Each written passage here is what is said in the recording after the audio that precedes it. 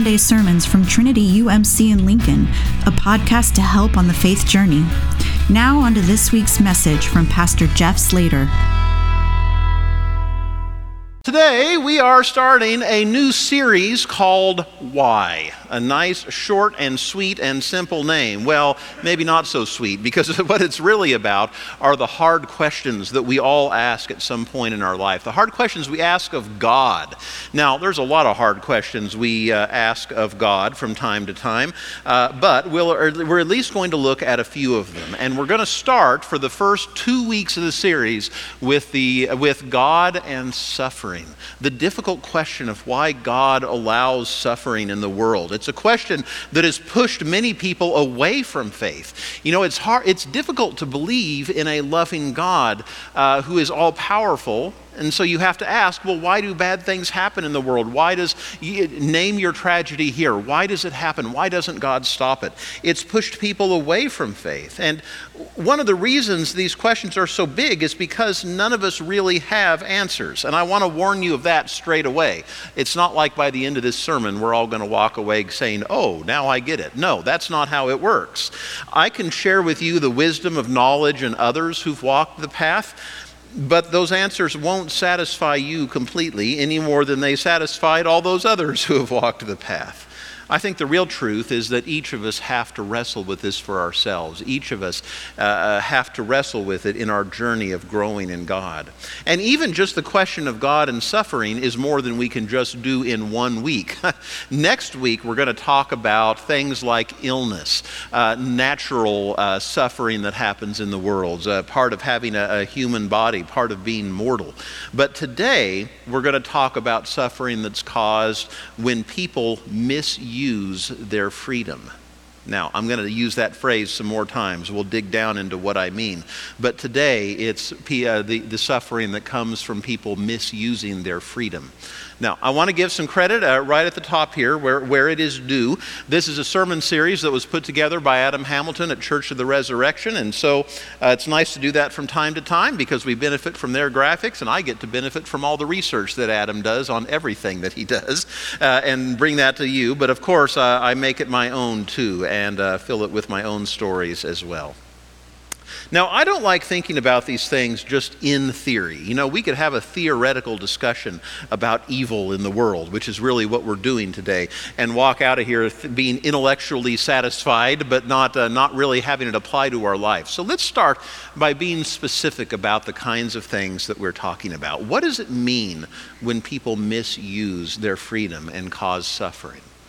Well, the first one that comes to my mind these days are shootings.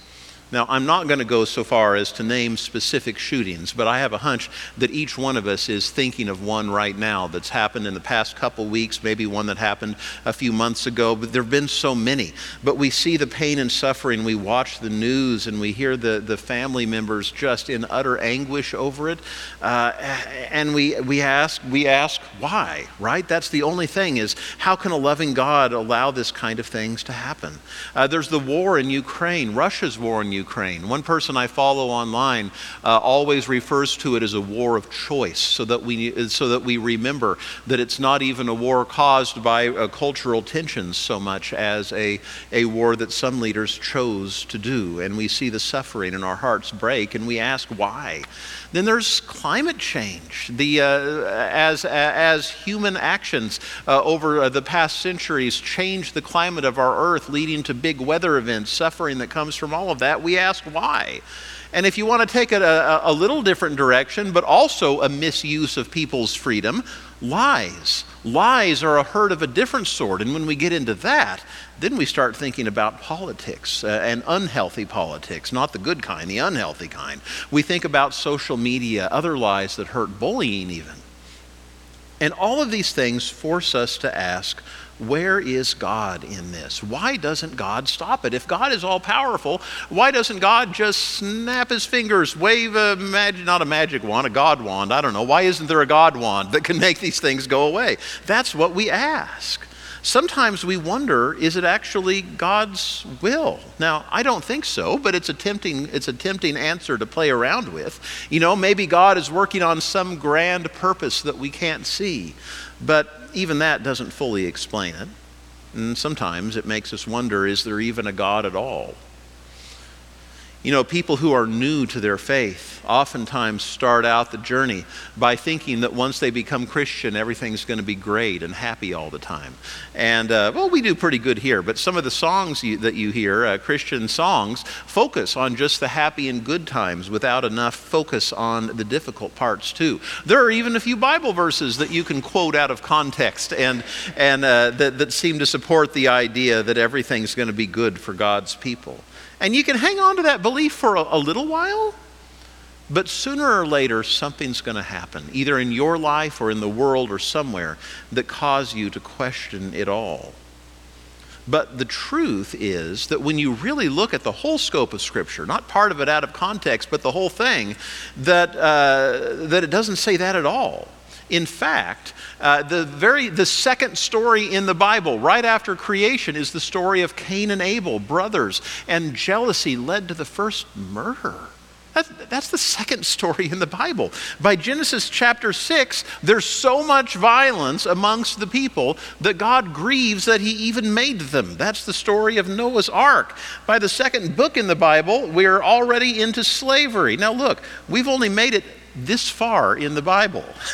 We could go on longer, couldn't we? About all of the suffering, about all of the bad things that people do to one another. It's story after story.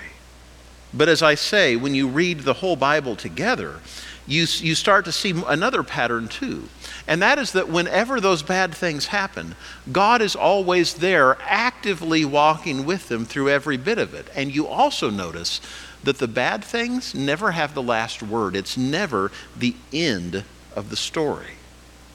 God not only gives the people strength, but the evil is proven to be weak in comparison to what God is doing in its midst.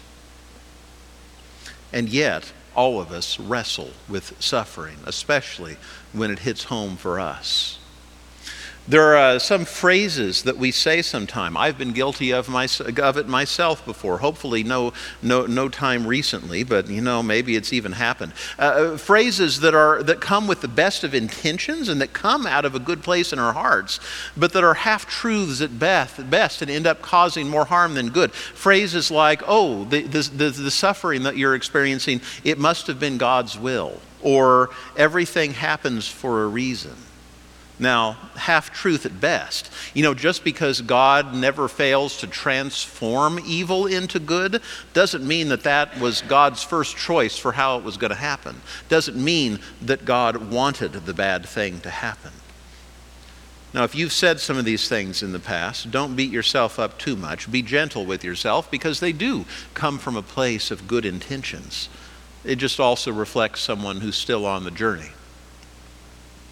Well, there's another well-meaning but shallow phrase that I think gets even deeper to the heart of it. And that one is, God is in control. Now, in one sense, God is absolutely in control, in the biggest, grandest sense. We look at the whole scope of Scripture from creation to Jesus and to the book of Revelation and the completion. Last week on Easter, we did a thing with the last lines of books, right? And asking how it changes how we live when we know how it ends. Now, in that sense, God is absolutely in control. We know that evil is never going to have the last word. But on a more day-to-day sense, on the sense that we live day-to-day, God chose to give away control. He chose to give away control to us. Now, this scripture that Sam read for us earlier, I chose that for 2 words. And I'll read it for you again, and I'm going to kind of highlight those words when we get to them, okay? This is from Genesis chapter 1, the creation story. Verses 27 and 28. God created humanity in God's own image. In the divine image, God created them, male and female, God created them. God blessed them and said to them, be fertile and multiply, fill the earth and master it. Right, are you ready for this? Take charge of the fish of the sea, the birds in the sky, and everything crawling on the ground. Take charge, God says. If some of you grew up with the King James Version, the reason, the wording that it has there is have dominion over. God says God is giving away control. He's entrusting control of creation to us. Now, that's a big deal. It is hard to trust something so special to someone else. And to think that God chose, at least in the day-to-day sense, to give control to us is a very big deal. One of the key moments in my own growth was actually during the process of my call to ministry. For all our retired pastors, the Purple Book, if any of you remember that.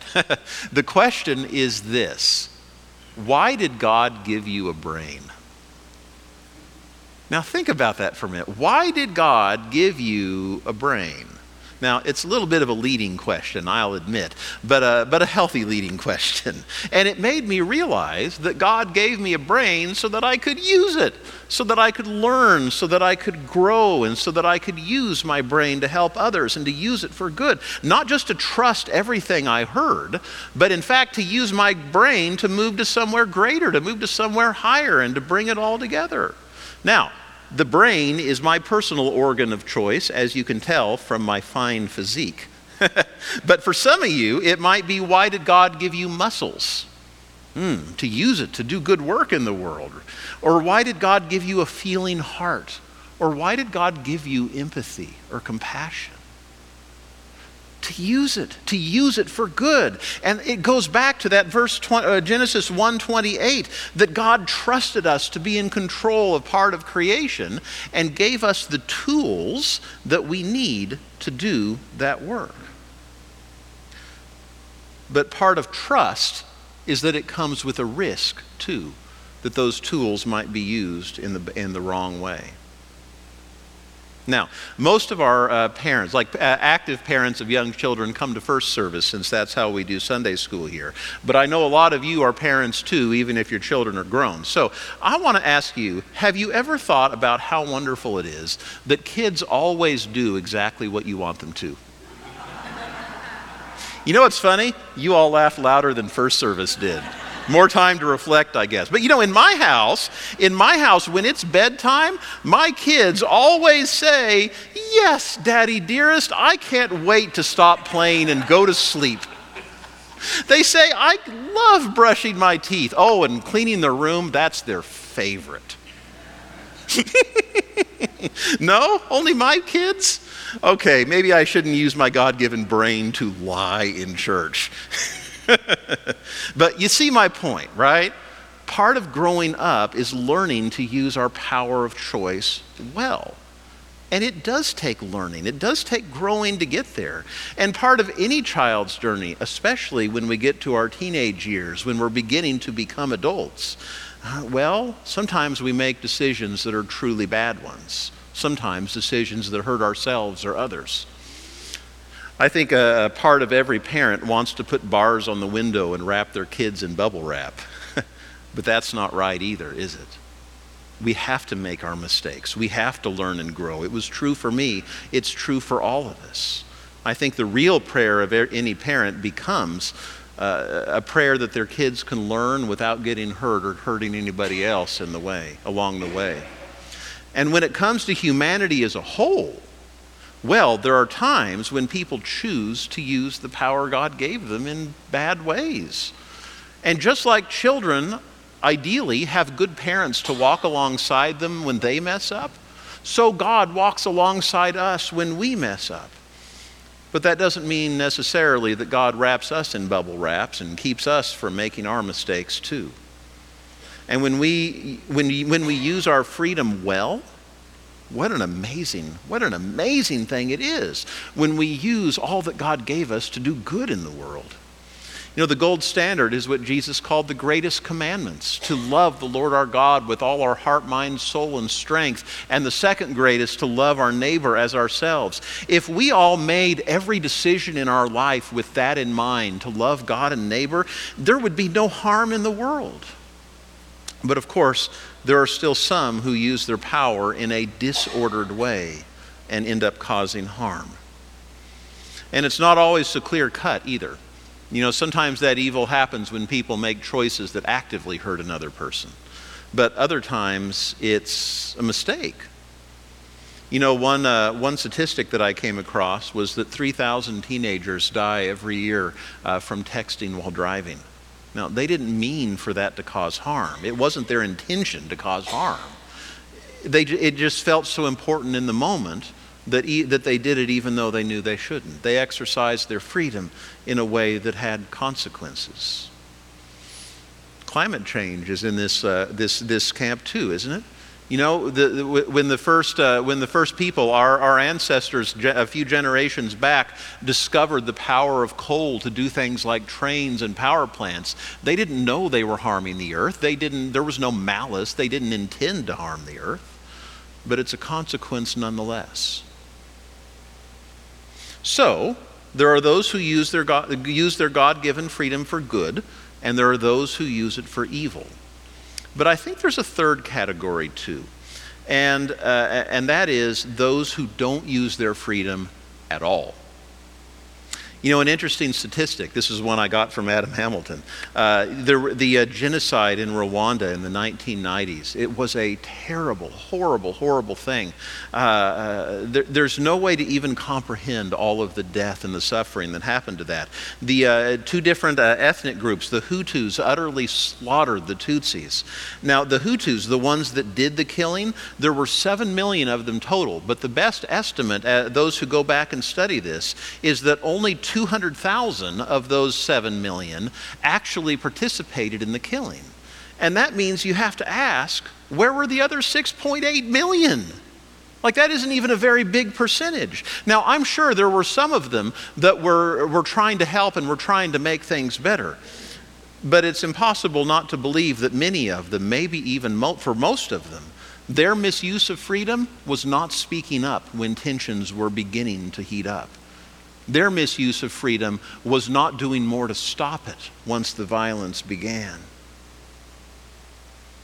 So here's the real bottom line. Ultimately, God will always defeat evil. We know this from Easter.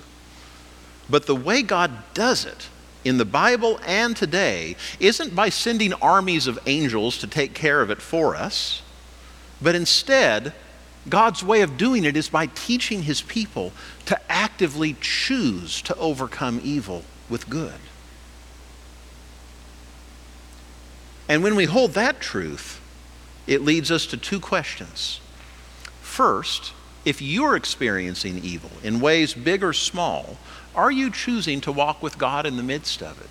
As you think of harm that others did to you in the past, or that one of your actions did that hurt someone else, are you actively looking for where God is in the midst of it? Walking away from God in the face of evil doesn't change the evil. All it does is turn down the help that God is offering you. So if you can't find it, pray. Ask God to show you. And then second, are you choosing to use the power that God has given you for good? Or are you sitting on your hands in silence? Are you neglectful and allowing evil to slip in unintended? Because it does take effort. Combating things like climate change, like violence in our community, like the lies in our politics, it's not going to fix itself. And God's not going to step in and heal it for us necessarily, at least not in so short term of a sense. Instead, God says, I am blessing you with the power of choice. And you are the tool that I want to use to overcome this evil. Or, in the words of Genesis 1:28, I want you to take charge, because that is why I made you. That is why I gave you brains and hearts and muscles and all that you are. And so my prayer today is that you and me, would be ones who actively choose to take charge of the good that God has given us, and that we fully claim the power that God has given us to spread it. Let us pray. Oh God, thank you that you have trusted us in such a way. It's a lot of responsibility, God. Yet you believe in us. Thank you. And now, help us to stand strong. Help us to remember that we don't do it alone. You're still with us. But help us to choose to love God and neighbor in every way that we can, so that truly the good that you have placed in us would be the force that overcomes the evil of this world. We pray it in the name of the one who proved it to us, Jesus Christ. Amen. Thanks for joining us for this week's Sunday sermon. For more information on growth groups or how to more fully embrace the life of faith, visit us at www.trinitylincoln.org.